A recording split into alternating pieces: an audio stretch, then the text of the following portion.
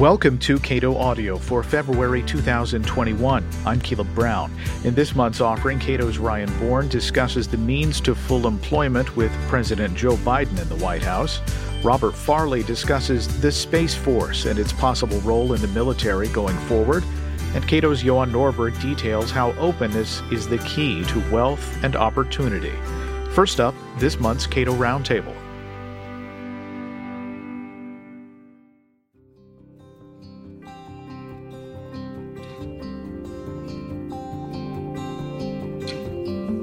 As we look forward to the Biden administration, of course, we're recording this still in the Trump era, but we're looking forward a little bit to areas of policy where we expect Joe Biden to have a broader berth to make some positive change. Those are, of course, trade and immigration. And to talk about that, I'm joined by Simon Lester, Associate Director of Cato's Herbert A. Stiefel Center for Trade Policy Studies, and Alex Nowrasteh, who directs immigration studies at the Cato Institute. Alex is the co-author of the new book, Wretched Refuse: The Political Economy of Immigration and Institutions, along with Benjamin Powell of Texas Tech University. So, gentlemen, welcome. Good to be here with you, Caleb. Pleasure to be here. As of this recording, we are at the tail end of the Trump years in the White House, at least so far. And Alex, a personal note here, I am really happy that when I Google Alex Nowrasteh now, Wretched Refuse comes up in the first page of results. Well, I'm really happy about that, too. I just hope it leads to better sales. I hope it doesn't end up reflecting on you personally. Well, like everything I do, I'm sure it will. So, Simon, when we think about the trade policies, we should look backward a little bit of what we hope for from a Biden administration. Give us a sense of what we saw with respect to trade in the Trump years.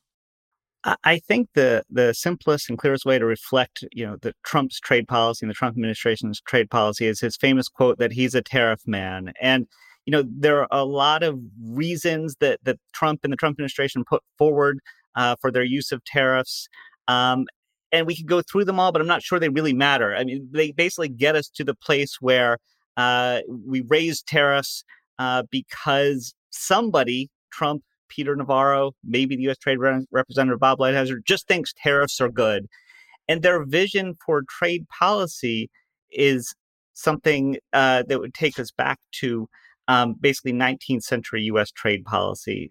Just high tariffs, no international trade agreements to constrain our ability to use tariffs. We can go through it if you want to, as we record this, the specifics of it. But that's sort of the broad outline of what Trump did in trade policy. And I want to understand this as clearly as possible. You and I have talked about this many times on the Cato Daily Podcast. When the Trump administration moved to alter the way the United States did trade, as a practical matter, what he ended up doing was break a lot of supply chains in which the United States was embedded. Yeah, that's right. So if you take us back to the 19th century again, just briefly, you had a very simple production process there where, you had a manufacturer of steel who extracted iron ore from somewhere nearby and turned it into steel. But today, production is done much differently. You have companies all over the world cooperating and selling to each other. So you get the inputs from one place and you ship it somewhere else for transformation, and then somewhere else for further processing. And the Trump administration's goal was to undo that a bit and bring the supply chains wholly back to the United States. Now, I think the good news is they didn't succeed, but that certainly was their goal. And a lot of the tariffs they imposed tried to push us in that direction. And sort of at the margins, I suppose somebody might be able to find here and there somewhere where they succeeded. But I think for the most part, what you see is just it drove up costs for U.S. manufacturers and made it more difficult for them to compete in the U.S. and global marketplace. One thing that and careful listeners of Cato Audio and the Cato Daily Podcast will hear me hammer on this regularly. The one point, the most important point, I think, other than the fact that trade voluntarily undertaken benefits both parties, is this: about half of the stuff that Americans import is stuff that Americans use to make other stuff. Those are intermediate goods. And to the extent that you're placing tariffs on goods from other countries, you are affecting the ability of American producers to make stuff. Yeah, that's absolutely right. And you can think of sort of obvious examples are U.S. Automobile manufacturers who are getting inputs. These days, I mean, cars are sophisticated technological things with software and everything in them. So yeah, I mean, all of these manufacturers, have to get inputs from, use a variety of inputs. They don't make every part of their product themselves. They outsource it to companies within the U.S., companies outside the U.S. And if you start imposing these taxes on their inputs, it drives up their costs and it makes it harder for them to compete with Japanese or European or Canadian or Chinese competitors who don't face the same costs. So it's sort of ironic. I mean, the Trump administration talked about helping U.S. manufacturers bring manufacturing back to the U.S., but a lot of their actions really made it more difficult, more costly to manufacture in the United States. All right. Going forward, what do we expect from a Biden administration? And we'll get into the details in a little bit, but what has Joe Biden said about trade? What is the Democratic general sentiment about free trade right now? Well, the sentiment of the Democratic voters, for what it's worth, seems to be much more positive about trade than it used to be. Maybe that's just a reaction to Trump. Maybe they've been reading Cato policy papers. I don't know.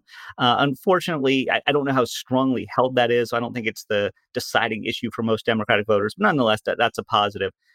Democratic politicians are more split. And I think, you see some sort of moderate pro-business type Democrats who say very positive things about trade.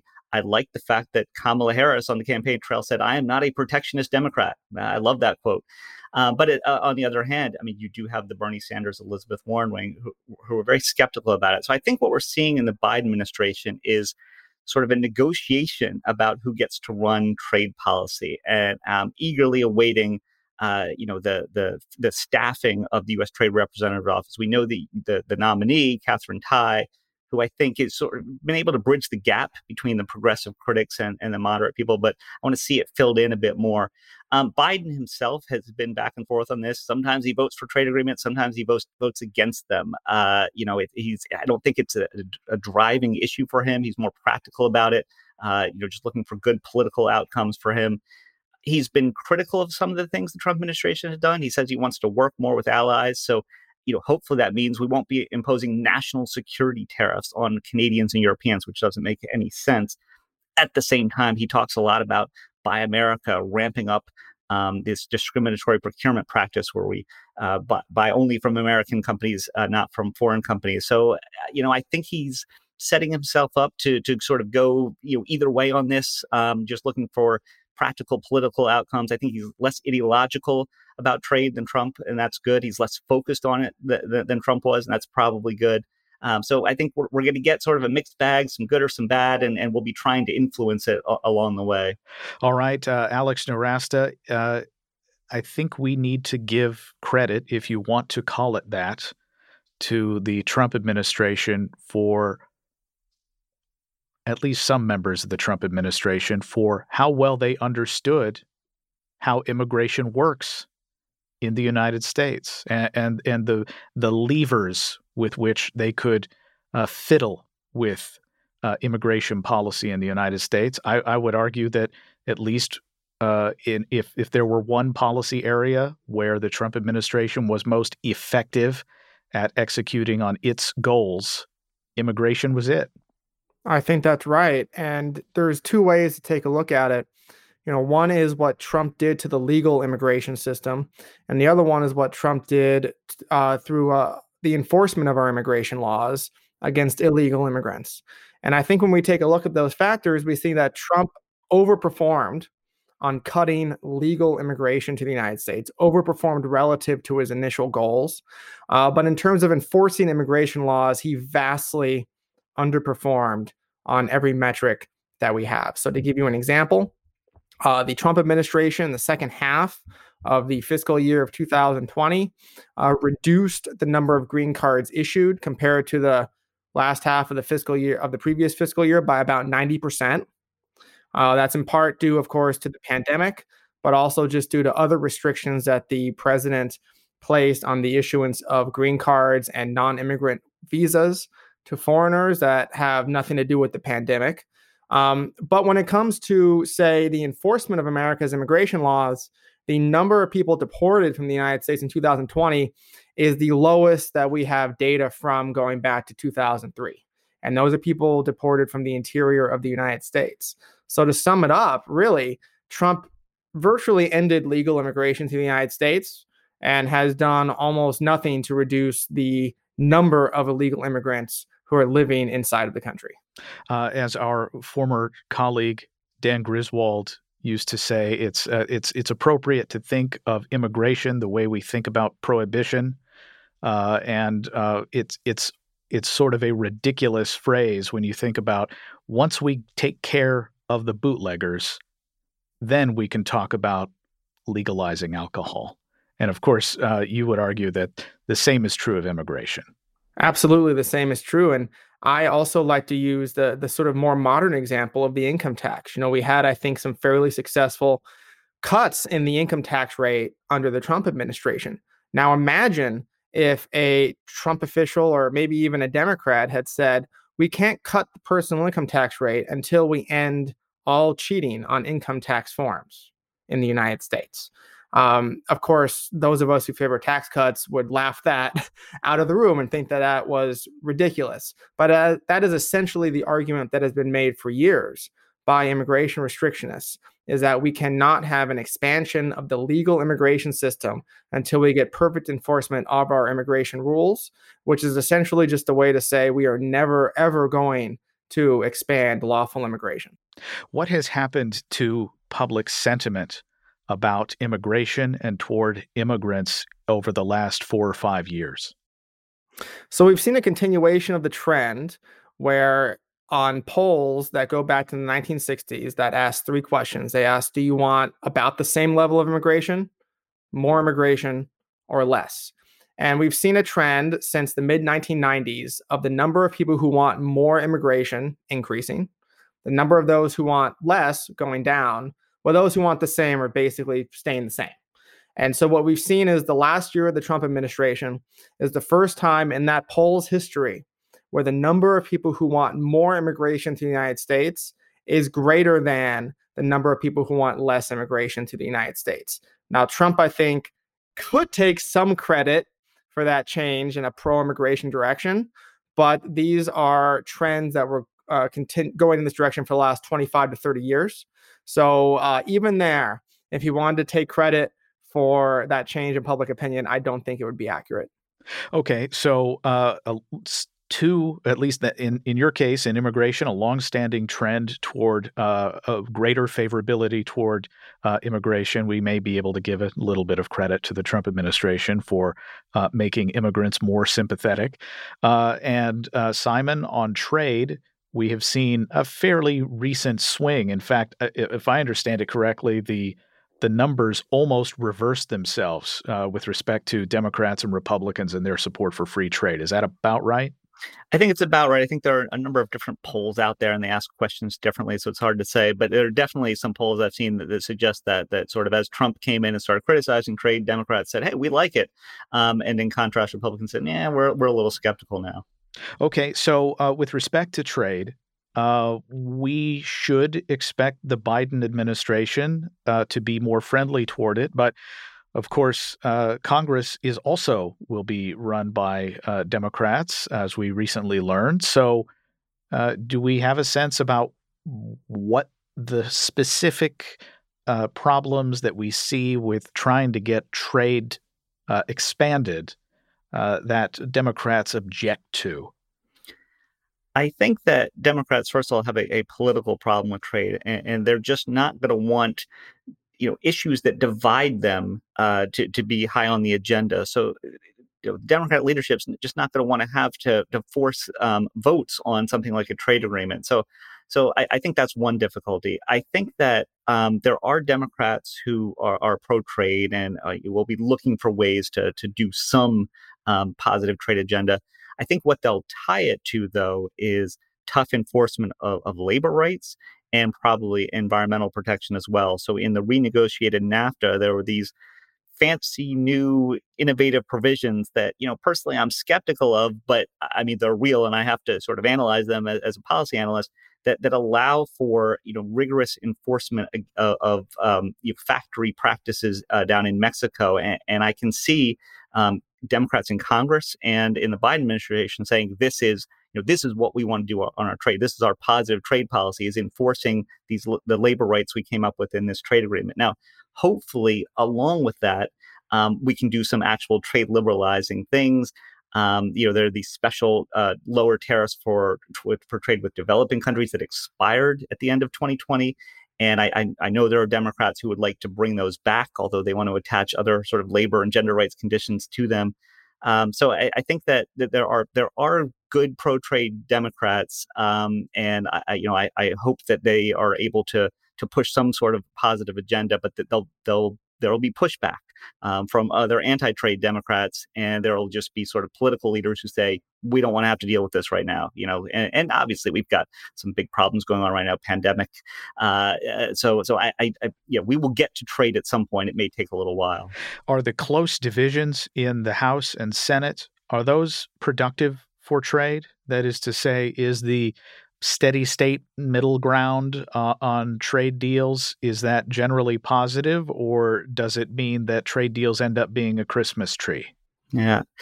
Normally I would say, maybe this is helpful because we'll get a bunch of Republicans on board. We'll find the minority of Democrats and the majority of Republicans who can push forward a positive trade agenda. But I don't know where the Republican Party is on trade right now. There are still some pro-traders there, but they're kind of quiet about it, and they don't want to aggravate Trump and his supporters and his base. So I normally I would say this close division might work in favor of it. But right now you have Democrats who are wary of it. Your Republicans are wary of it. Nobody's going to be jumping into an expansive trade agenda as far as I can see. Alex Nowrasteh, as I guess you'd call it the fever breaks from the Trump years for Republicans, what does that mean for immigration going forward? Well, that really is the $64,000 question. Democrats have talked about immigration positively for a long time. And during the 4 years of the Trump administration, they opposed the president's policies from conception to completion. And the polling shows that Democrats are very supportive of expanding legal immigration and reducing enforcement. But Democrats do have a history of not taking this issue nearly as seriously as we wish they did. However, they have faced a lot of pushback from activists for the last 10 years or so, basically saying you need to take this seriously, you need to expand legal immigration, you need to legalize unlawful immigrants. So I do think there is a very good chance in the first 2 years of this administration, there is going to be a serious push in Congress to pass some kind of immigration reform bill or a series of bills attacking different portions of the system that need reform. I think these bills will be fairly moderate because the Senate is 50-50. And the tiebreaker vote is basically going to be, Joe Manchin, the moderate Republican, moderate Democrat from West Virginia.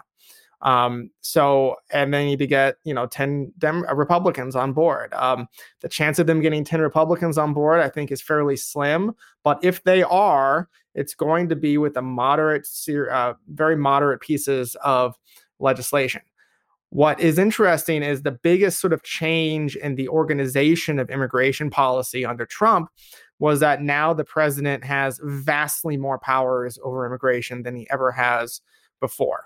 If we all recall the sort of Trump Muslim ban that was put in place early in his administration, done entirely by executive action, executive order on his part, that was challenged, and the Supreme Court ruled in 2018 in the case of Trump v. Hawaii that basically the president can stop any immigration at any time, and he basically can give any reason he wants without any kind of evidence. So he has to say the magic words of national security. but in practice, that could mean anything he wants. So right now we have a situation where the president can stop anything he wants, but his powers to liberalize, his powers to let people in are more questionable constitutionally. I don't think we're going to get a test of this because Joe Biden is a moderate on this issue as he is on basically every other issue. He's sort of middle of the road. He's practical. He appeals to the median voter, which is why he won the election so handily. So I don't expect any radical actions from President Biden. I think he is going to spend a lot of his time undoing the roughly 450 executive actions on immigration that were put forward by the Trump administration. And the one thing we know about the courts is they may give the president enormous leverage in blocking legal immigration from coming in. But if you want to undo or issue an executive order affecting immigration, especially of those people inside of the United States, the government does need to give good reasons. It does need to follow the Administrative Procedures Act. It has to make sure that it checks all these bureaucratic boxes and does it properly. What saved us during the first 2 years of the Trump administration is that his administration was shockingly incompetent legally, and they got a lot of their executive orders thrown out because they didn't do that properly. I think Biden administration is going to be more competent in that way, but it's still going to take them years to repeal these restrictions and regulations put in place.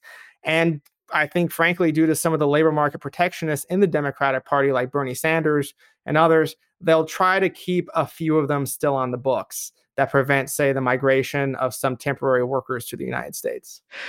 Bernie Sanders, of course, famously called open borders a Koch brothers idea, which I know pleased Alex enormously.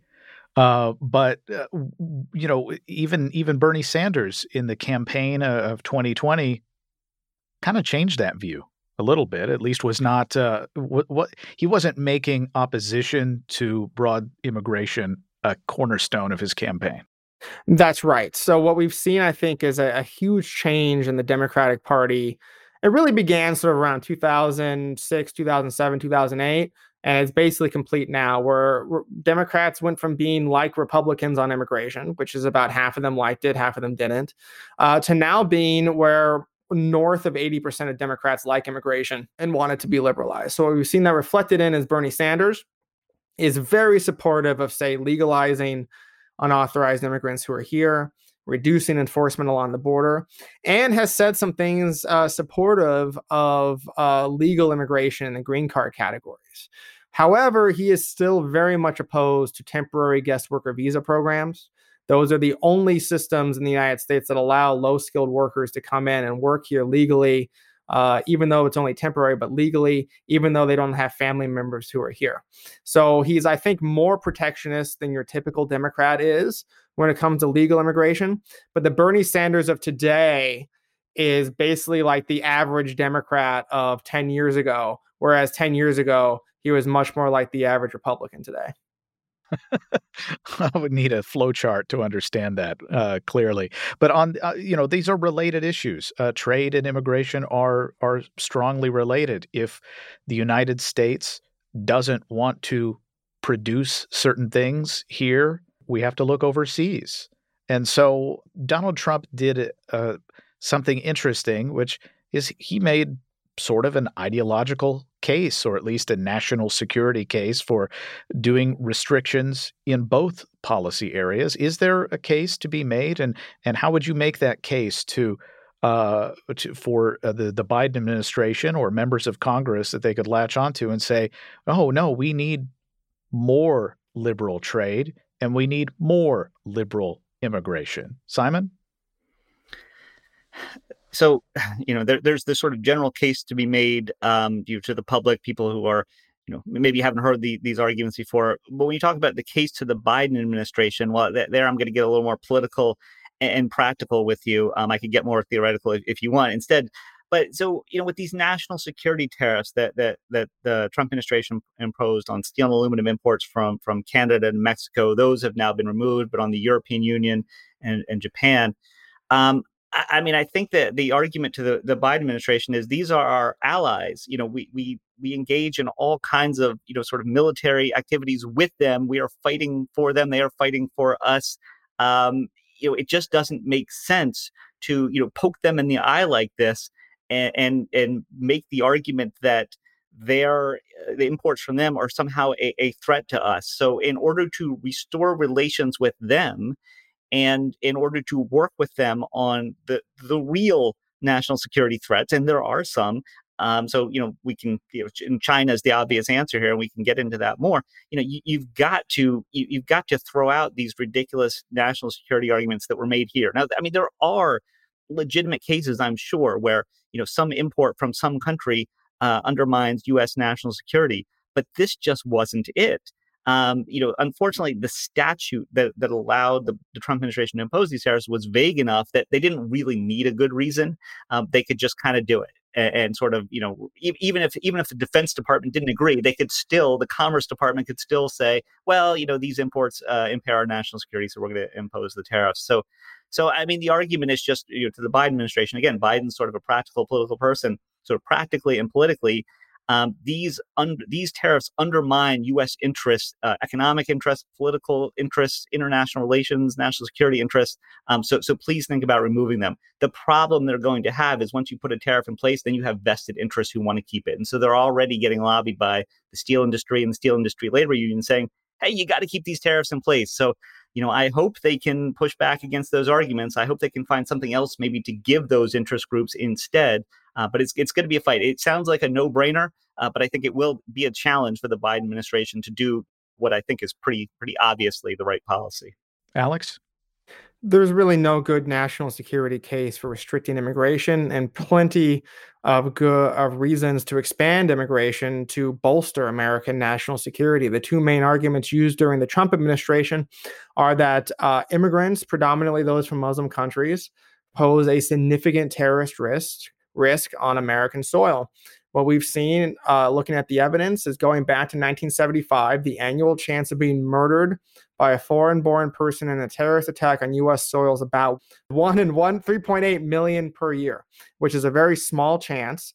It's positive, of course, and the government does have the power and should have the power to try to restrict individual immigrants who it thinks are national security risks. The other reason is fear of espionage committed by primarily Chinese immigrants on U.S. soil.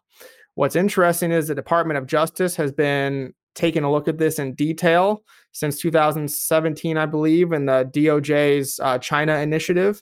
And the cases that they have found of individual Chinese immigrants committing espionage are frankly should not cause anybody hardly any worry at all. Yesterday, there was an arrest of a Chinese national who has Chinese citizenship and had become an American citizen, an MIT professor, and he was accused, lumped into this category of being a spy for China.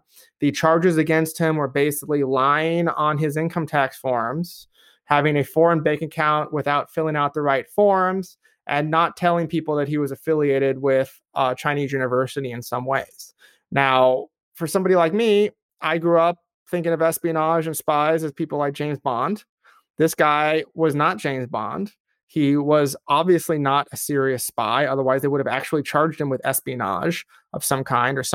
And the government loves to do that whenever they get the chance to show that they're taking this seriously.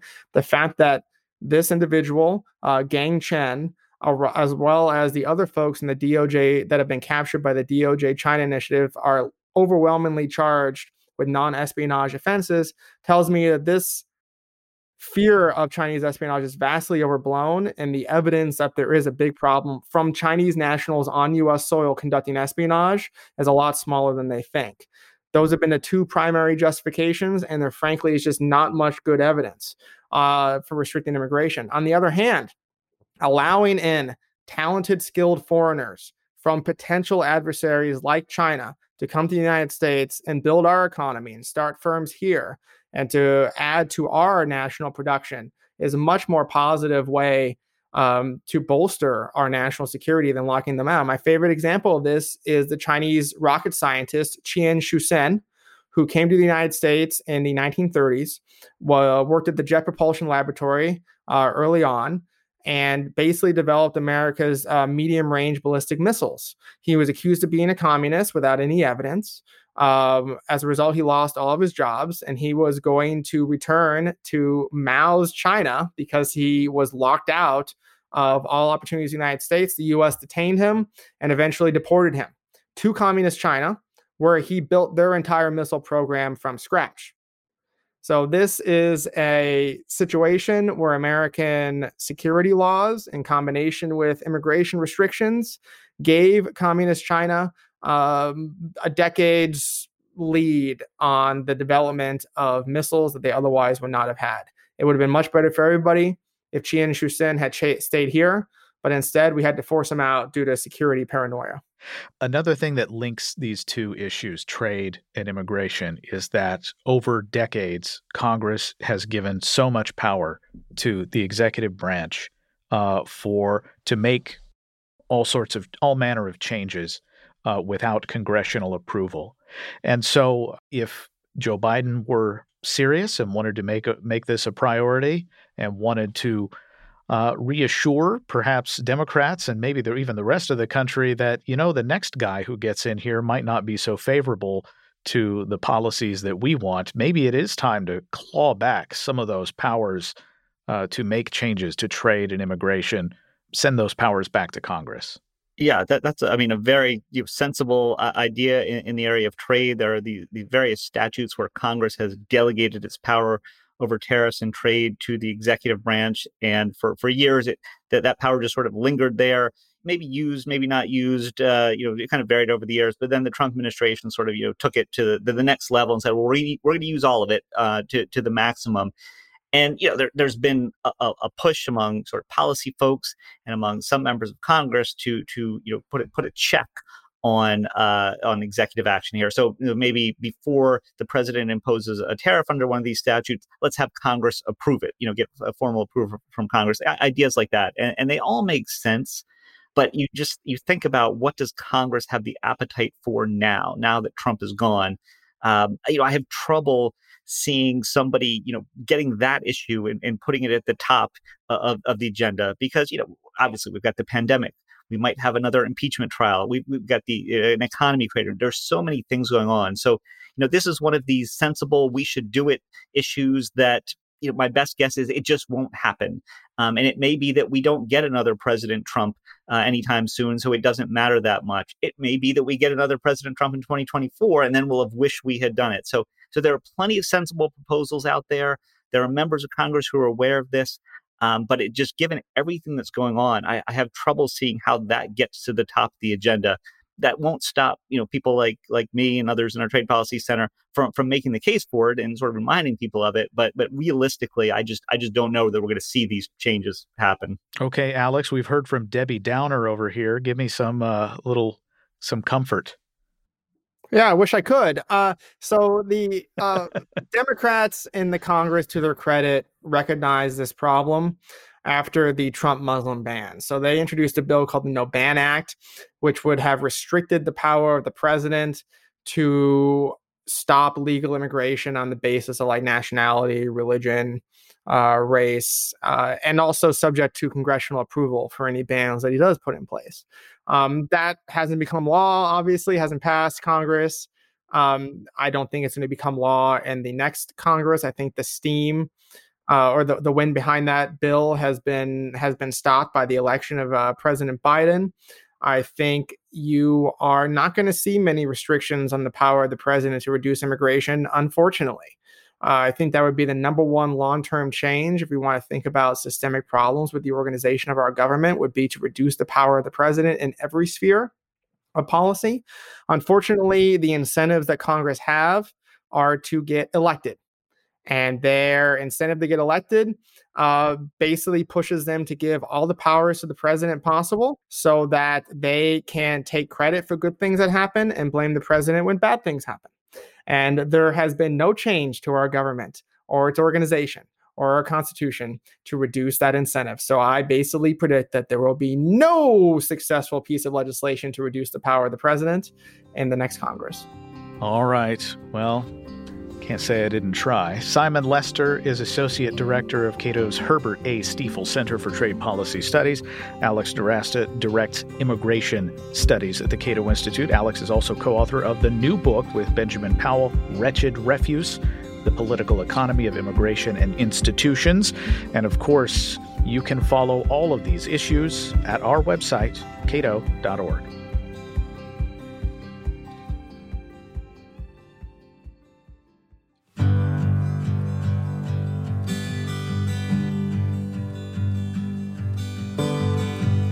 There are a few ways to achieve what's known as full employment. One would be a radical reduction in the regulations that keep productive people on the sidelines. Another is government intervention to nudge people this way or that. Cato's Ryan Bourne on the Cato Daily Podcast discussed how the Biden administration is likely to move to achieve full employment. Whenever we talk about full employment as an economic goal, it gets my hackles up just a little bit because it just that very goal itself would seem to justify or provide a justification, often among others, for all manner of economic interventions. So how do the people advising and the people who are likely to continue advising President-elect Joe Biden, where are they on this notion of full employment? Well, thanks, Caleb. It's really interesting. When Joe Biden's team of Council of Economic Advisors was appointed a couple of weeks ago now, the overwhelming reaction from progressive commentators and economists was to say that it was great news that Biden had chosen those particular candidates because they were committed to this concept of full employment. Now, that concept can be a bit of a minefield if you approach it as a non-economist, because to the unattuned ear, when you hear the term full employment, people think that means a situation where everyone is working, or perhaps a situation where everybody who wants a job or to be working a certain number of hours they desire is able to do so. Actually, what economists mean when they talk about full employment is something a little different.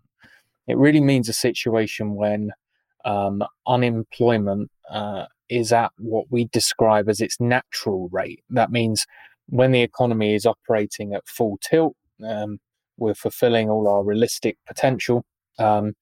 It's the unemployment rate that would result if the only people out of work were those between jobs at the time, or those who will find it near impossible to get jobs anyway, perhaps because of changing technologies. So there's a difference in the concept between how you might think that it should be defined and how economists define it. Now, Joe Biden has appointed 3 people to the Council of Economic Advisors, and all 3 have a history in labor market economics. And one of them, Jared Bernstein in particular, has been a big proponent of full employment as a goal of government. And that's significant for a couple of reasons. So the first is, if you aim for full employment as a goal, saying that you aim for full employment after 2019, when we were close to what economists might describe as full employment, suggests that you kind of want to try to achieve this objective in a different way. So in 2019, we pretty much got to full employment through a combination of having very, very liberal labor markets. We just had a big tax cut. There was much less in the way of regulation over the first couple of years of Trump's term. But in saying, you're a proponent of full employment and putting yourself in contrast to that, you're really saying that you want to achieve a goal of as low unemployment as possible through different means. So it's a kind of commitment for a much more interventionist agenda.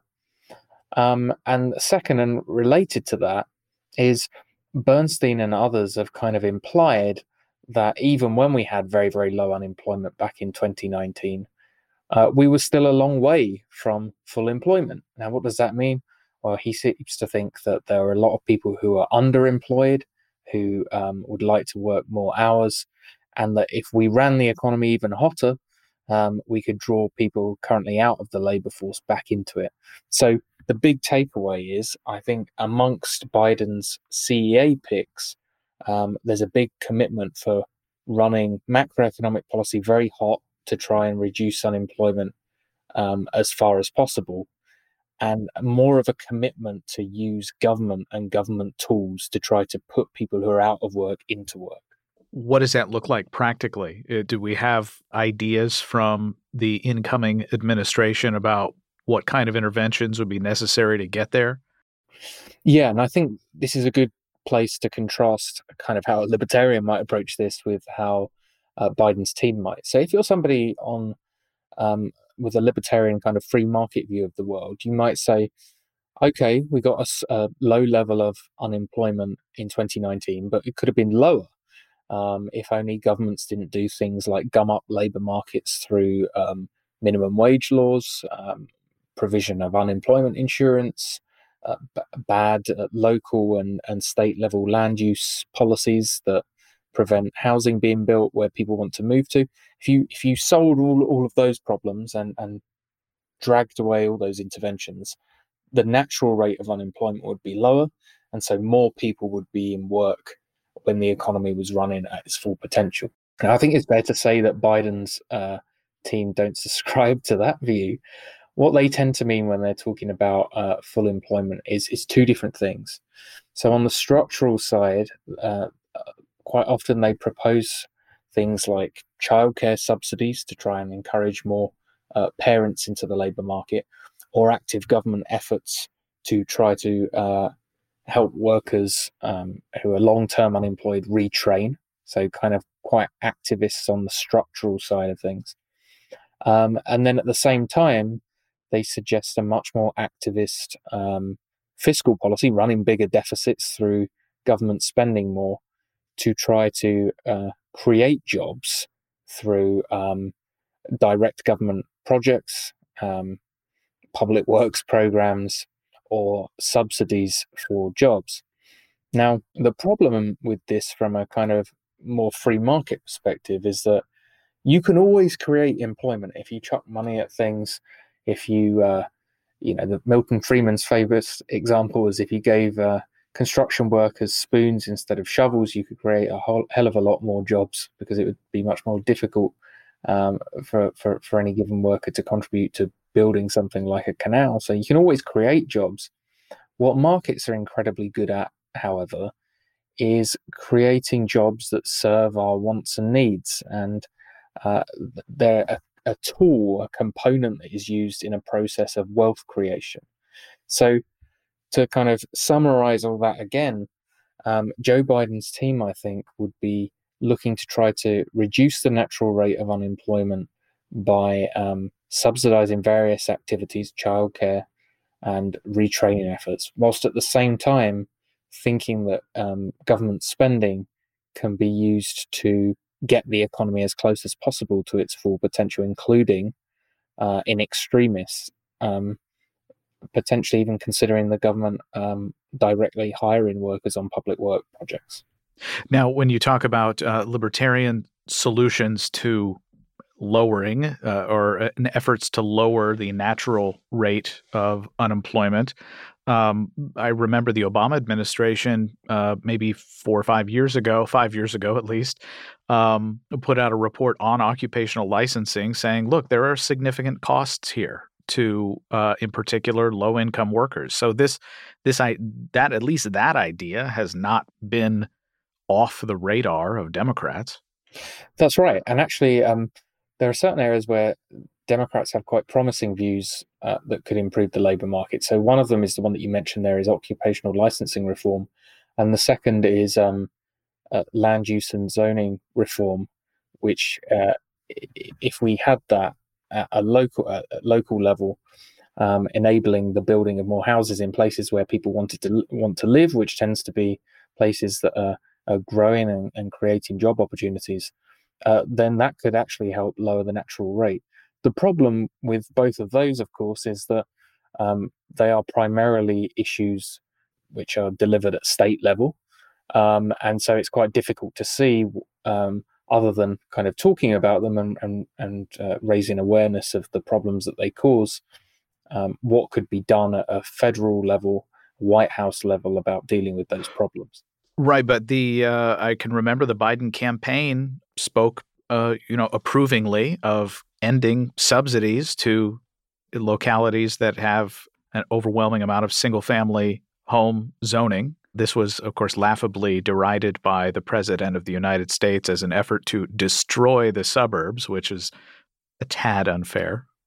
But are you suggesting then that these advisors don't have these kinds of reforms on their radar? Well, the role of the CEA, which is what we're talking about, I was talking about here in terms of the appointments. So the CEA is really a kind of mini think tank that operates within the White House. It was founded in legislation immediately after the Second World War. And their job is to provide the president with kind of up-to-date information about how the economy is doing, to help kind of analyze particular policies, but they don't develop policies as such. So the CEA actually in this instance could do useful work in terms of analyzing the costs of occupational licensing and zoning and land use planning laws, and of course suggest to the president, and you're right, on the margins, some federal grants to states could incorporate conditionality that would push in the direction of reform, particularly on zoning laws. But the CEA itself doesn't have the power to kind of create policy. It's there as a kind of mini think tank. And I think I'm fairly categorizing, and thank you for pushing back, because there are, you're right, there are a few areas where Democrats in the past, in the Obama administration, have favored liberalizations that would help lower the natural rate. But I think when you listen to what the CEA appointees are saying, Cecilia Rouse, who was at Princeton, Jared Bernstein, a senior fellow at the Center on Budget and Policy Priorities, and Heather Bauschy from the Washington Center of Equitable Growth, when you listen to what they're saying and when you read many of the things that have animated them over the past 4 years, they do tend to push in the direction of a more interventionist agenda on the labour market. Indeed, in some areas, things that one would imagine might actually raise the natural rate of unemployment. All three, I believe, are in favour of a $15 minimum wage, for example.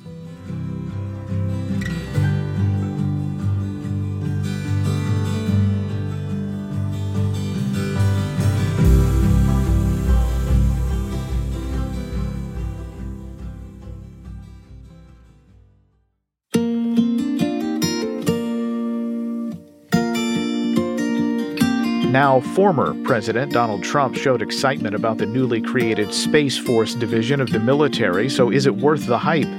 Robert Farley is a senior lecturer at the Patterson School of Diplomacy and International Commerce at the University of Kentucky and author of the Cato paper Space Force, Ahead of Its Time or Dreadfully Premature. He spoke with Cato's John Glaser on the Power Problems podcast. Space as a domain of military competition is not a particularly new concept, is it?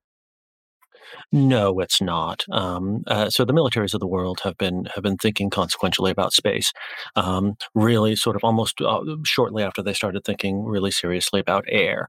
It's really in, of course, the 1940s that you see militaries using space as a transit point, right? So as a place where you send something and arrives in a different place, and this is a missile, like a ballistic missile, like the Germans use in at the later stages of World War II.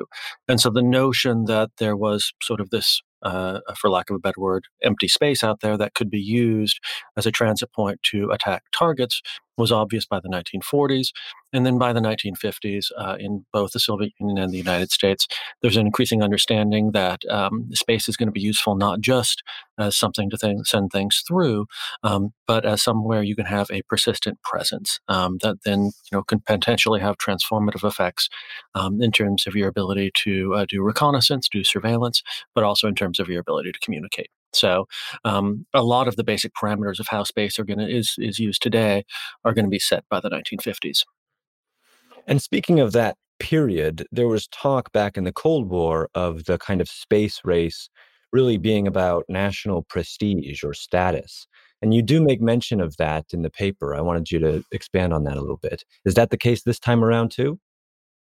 So it does not feel. It does feel like we're having a consequentially different use of space by the major powers now than we did in the 1960s. I mean, I don't think there's any question that for the Soviet Union and the United States in particular, in the 1950s and 1960s and into the 1970s, there is very much a national prestige aspect to what the countries are doing. Right? There's not really any military reason to do things like the Apollo project. There's not much military reason to do a lot of the other stuff that we do in the early stages and the mid stages of the Cold War in space. Now, that stuff is also connected with all of the genuine and real military applications that are being worked out for the use of space for military purposes, right? So it's not as if you're working at orthogonal purposes or conflictive purposes with the civilian prestige-oriented space program, because a lot of the technologies that are being developed along the way are dual use. They can be used on either side. But what we have now in terms of countries thinking about the militarization of space feels consequentially different than it did in the 50s and 60s, where there was much more of this space exploration aspect, planting a flag here, there, or somewhere else, right? This, in a way that the competition has really matured in a military sense. I'm kind of curious about how the organization for this would be planned. You made reference to the fact that different areas of the military do engage in space as an area. And so how would that work out with a separate space force working with all these other departments? And plus, it's also the case, you mentioned in the paper, and this might be relevant as well, just how big a part space actually plays in normal life, in our commercial lives, in connecting us to people and so on. How is such a thing organized? How can such a thing be envisioned to manage space as a military domain?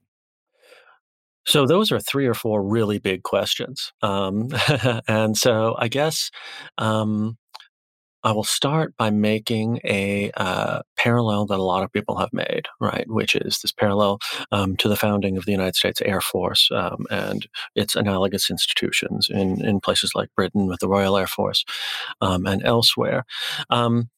In terms of what the military does in space and what different military organizations do in space, I do not think that it is an exaggeration to say that space is absolutely now intrinsically and critically important to everything that every branch of the military does on a day-to-day basis. And this is largely because the modern United States military, and perhaps somewhat less so in less advanced military organizations, but even as we're seeing right now in Azerbaijan and Armenia, we have very space-centric conflicts going on, even in a relatively low-level conflict. But the United States military now is deeply dependent on space assets for communication between sort of every different, from down to the individual infantrymen up to the F-35, up to aircraft carriers and everything else. To keep them in communication with one another, right? Information, in a sense, is now the currency of military power, information about targets, information about capabilities.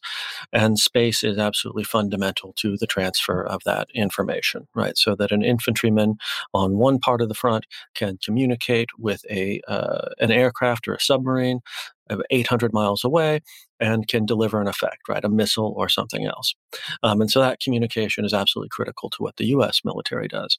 And the other component of this that space provides, that space is really just indispensable for, is surveillance. So space assets are not the only assets that the military uses for surveillance, but they're a pretty important part of the surveillance picture.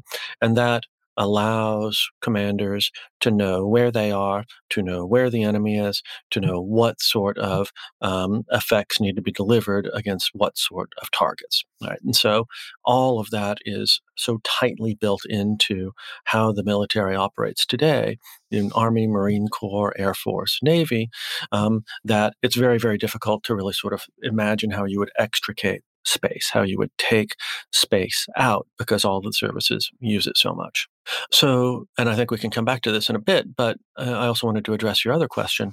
Why has this then become so sort of commercially important? Why is it so important to industry and to the economy more generally?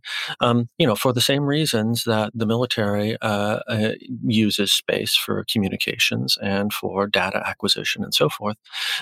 These kinds of things have become critical to how industry functions in terms of being able to transfer huge amounts of data real time in a relatively easy manner enables a sort of a degree of supply chain diversification, global supply chain diversification, diversification of sources, discovery of sources, connections with the market, right, an understanding of what's going on real time in the market that, to an extent, the sinews of modern capitalism and the way that capitalism has functioned over the past 25, 35 years, we have to absolutely credit to sort of human management of space, right, in terms of putting up a communications infrastructure in space that enables folks in Chicago to talk to people in Beijing about the assets that they have in Jakarta, which are then dependent upon something else that's going on offshore. But you can talk to the fisherman who's dealing with the problem, right? And so that sort of the economic gains that come from that are, I think, pretty critical to what we understand as our economy today. So space it's not only the foundation now of military power, it's also the foundation of commercial prosperity. I know it's very difficult to tell because this is an organization that is not yet fully up and running, but is there any sense, projections or estimates of how much Space Force might cost?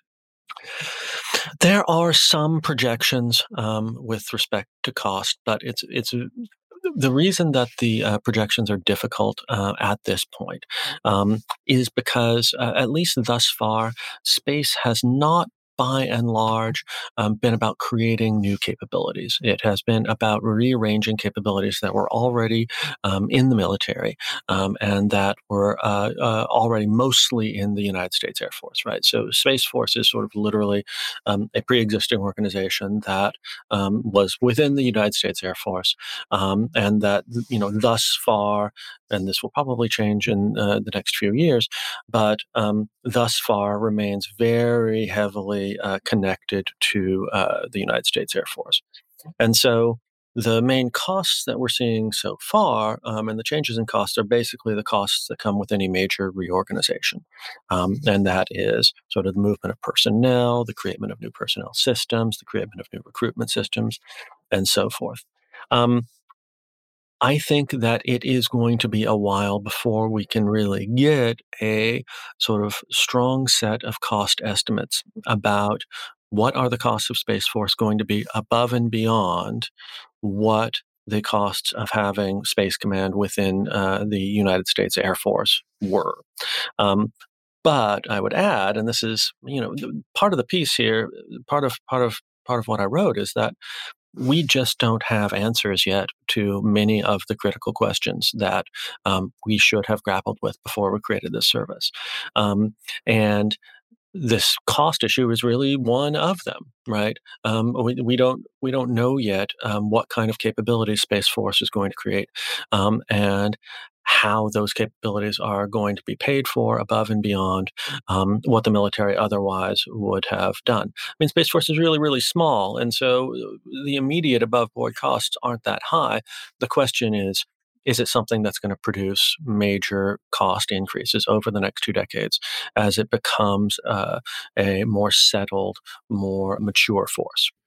Right, because establishing a new bureaucracy means creating a whole new set of internal incentives that can influence policy and the allocation of resources in a kind of parochial way rather than simply solid, straightforward, sort of strategic needs.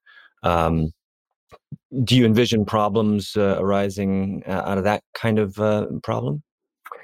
Yeah. So if the experience of the United States Air Force is of any utility in evaluating how the Space Force is going to play out, then we can anticipate that there are going to be inter-service conflict problems. And inter-service conflict is when there are different services that conflict with one another.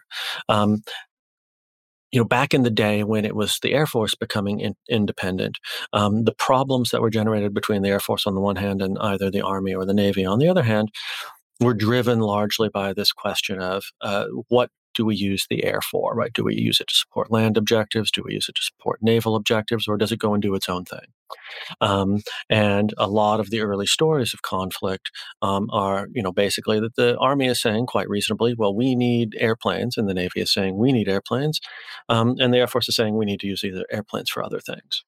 And this is where the Space Force starts stepping into really dangerous ground because what we already talked about in terms of space really being the foundation of what the Army does and the Marines and everyone else do means that you have some ready-to-brew conflicts as Space Force matures, as it gets to sort of select its own mission, to recruit its own personnel and pursue, build its own culture, pursue its own objectives.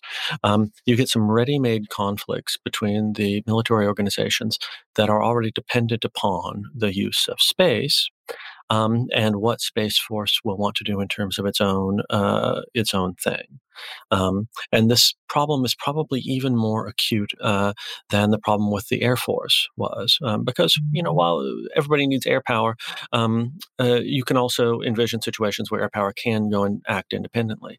What's odd about Space Force is there has been very little discussion thus far about how to make any kind of trade-off with respect to, what we might call intrinsic space missions and the general let's support the rest of the armed forces. Let's do what we've been using space for, and let's ensure that we can continue to do what we've been using space for. There's a lot of people worried about this. There's a lot of people saying we shouldn't be worried about this. And so that probably means it's a good idea to worry about this in terms of, straightforward use of military power.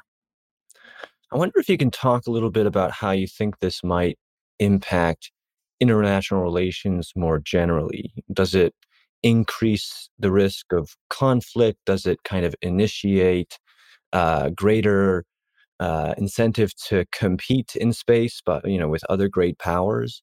Does it impact norm creation or the ability of, say, some leading states to get together and establish treaties that might impose and encourage restraint when it comes to using the military in space and so on? Yeah, so this is sort of I guess it's kind of a three-part question, and so I'll do my best to answer it in sort of a general order.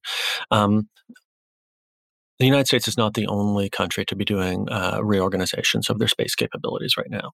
The French have created what is not quite, but fairly close to Space Force. The Russians have something which, again, it's not organizationally identical to Space Force, but it handles many of the same problems. The Chinese have an institution organization which is not really like Space Force at all, but it does handle a lot of space-oriented problems. And so while not many other countries have really sort of gone the independent service route that we've gone, all of them, or not all of them, but most of the major powers are thinking seriously about militarization of space. And they've been thinking this way for 5 or 10 years, right? So it would be wrong to say that Space Force is triggering, at least right now, some kind of race in space capabilities, right? Everything that's happening right now in China and Russia and India is something that is well within what we projected people would be doing 10 or 15 years ago, right? So it's not transformative in that sense. Now, moving forward, it might be, right? Because, there is a precedent for countries to look at, say, the United States for cues as to what their military organizations should look like. And we might see other countries forming something that looks like a Space Force because the United States has done it. In terms of generating things like arms races or crisis instability, there is a concern, right? There is a concern because arms races are often very service specific. And we can think about this in terms of sort of the great naval races of the 20th century, both after World War I and before World War I. We can think about this in terms of the nuclear arms race, the bomber race during the Cold War. The incentives for services are very often to look at their counterparts on the other side and to then build capabilities intended to dominate those counterparts. And so we can envision the potential for some spirals down the road when we have sort of a clearer picture of what offensive missions by Space Force might look like. I mean, right now we have very little data or anything like that right now. But I would say that on balance, the creation of Space Force probably makes it more likely that we will see something like arms race dynamics at some point with China or with Russia. That's not a certainty, but it's certainly a possibility, and more of a possibility, I think, with Space Force.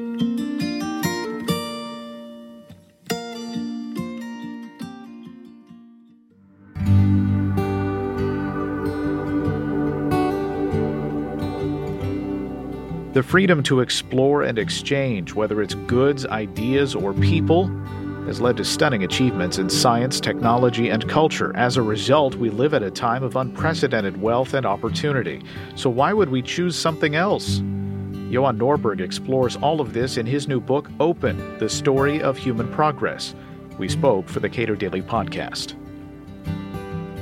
Do you think that there is this disconnect between people's ability or desire to have the products of openness and their sense that openness means bad things for them, for their incomes, for their families? Yes, I think there's a disconnect there that explains a lot of the disarray we're in when it comes to the political discourse. We love, and we depend on all the goods and the services and the knowledge that we're getting from openness. It's all a result of cooperation. Even getting just a cup of coffee in your cup every morning is dependent on the work of tens of thousands of people cooperating. But we take that for granted. We've got those things, and we rarely think about the incredible difficulty in coming up with all these cooperations, but we immediately think of all the problems that any kind of openness, any kind of import from another place creates, because it's what Frederick Bastiat once upon a time talked about as what is seen and what is not seen.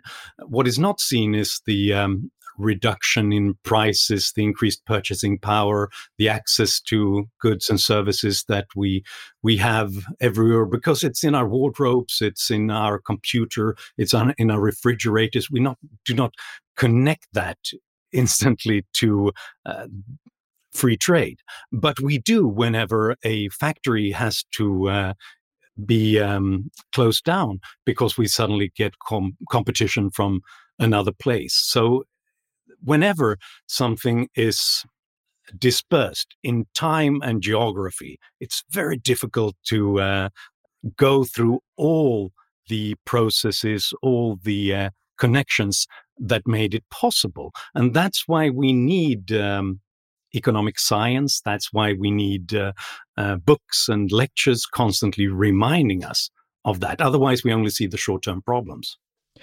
I think we see that a lot as well in who societies demonize. That is, Steve Jobs, for example, was hailed as this genius businessman because he was not only the face of it, but also the products that he created improved people's lives dramatically. We don't think the same way about investment bankers or people whose activities may well be extremely productive and benefit us enormously, but their activities are relatively opaque.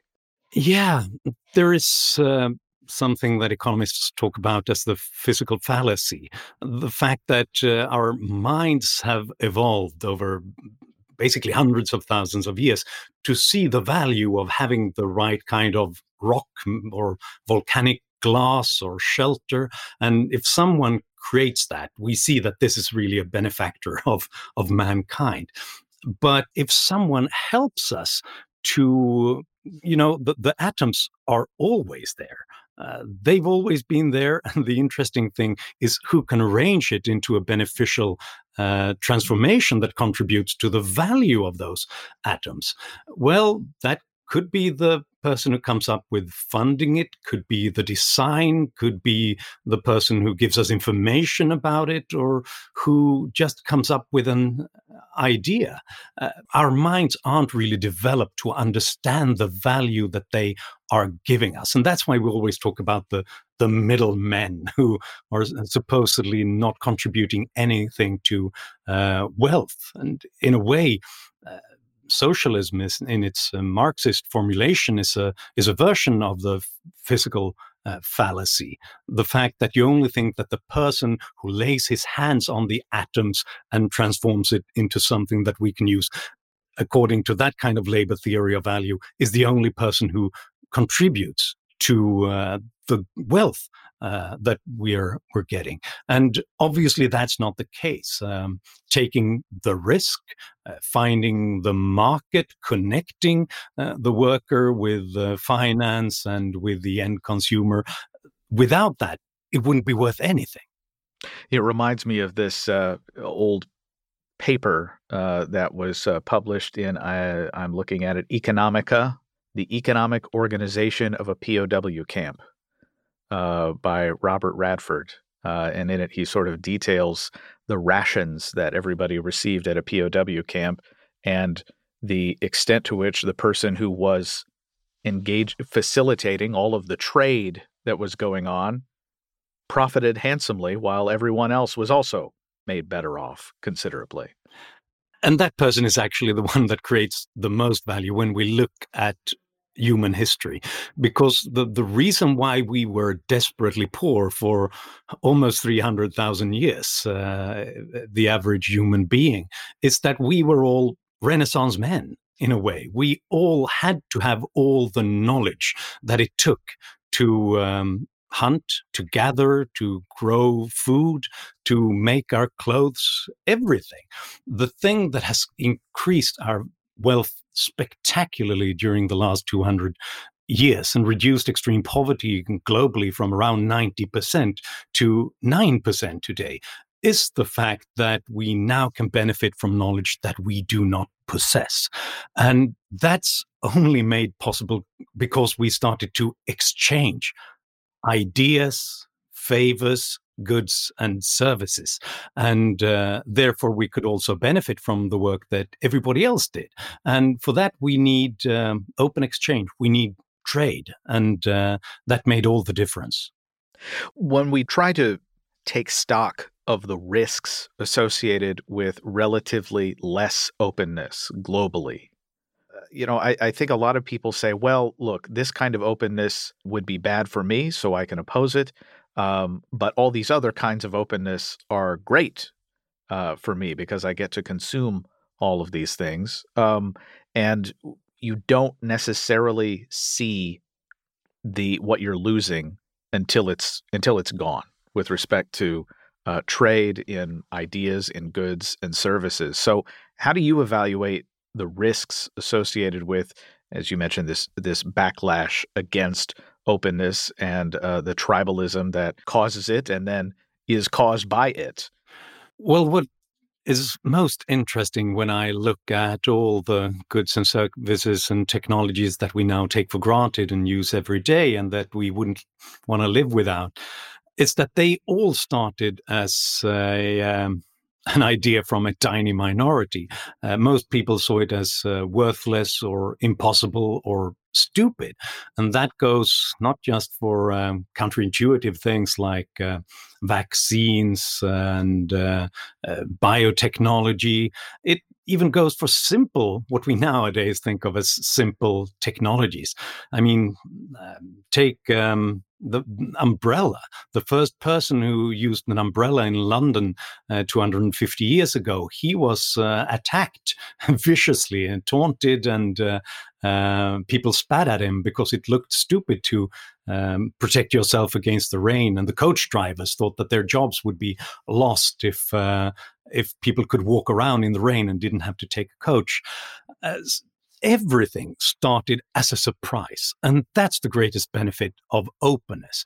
As Hayek once put it, to leave the most possible room for surprises. That's the thing that gives us progress in the future as well. Had we known what we would lose without openness, well, we could have made that calculation and say that, well, the costs might be greater than the benefit.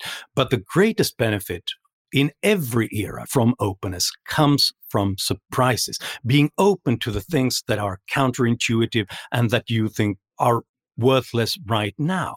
It's only because we have open societies, open markets with a decentralized funding base, so that someone who believes in this crazy idea that someone comes up with in a garage, that's the only reason why they can live for a longer period of time and prove their worth. And in the end, they'll prove to be the next umbrella or the next personal computer or the next life-saving drug.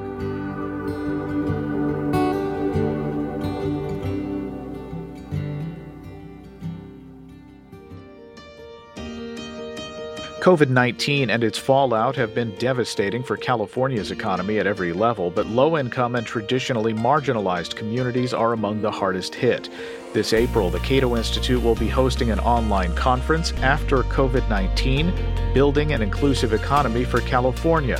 This conference, part of Cato's project on poverty and inequality in California, will bring together a diverse group of political, business, and academic leaders to discuss the barriers to rebuilding economic opportunity in poor and minority communities ravaged by COVID-19. For more details on speakers and program information or to register, visit cato.org. That will do it for this edition of Cato Audio. I'm Caleb Brown. Talk to you again next month.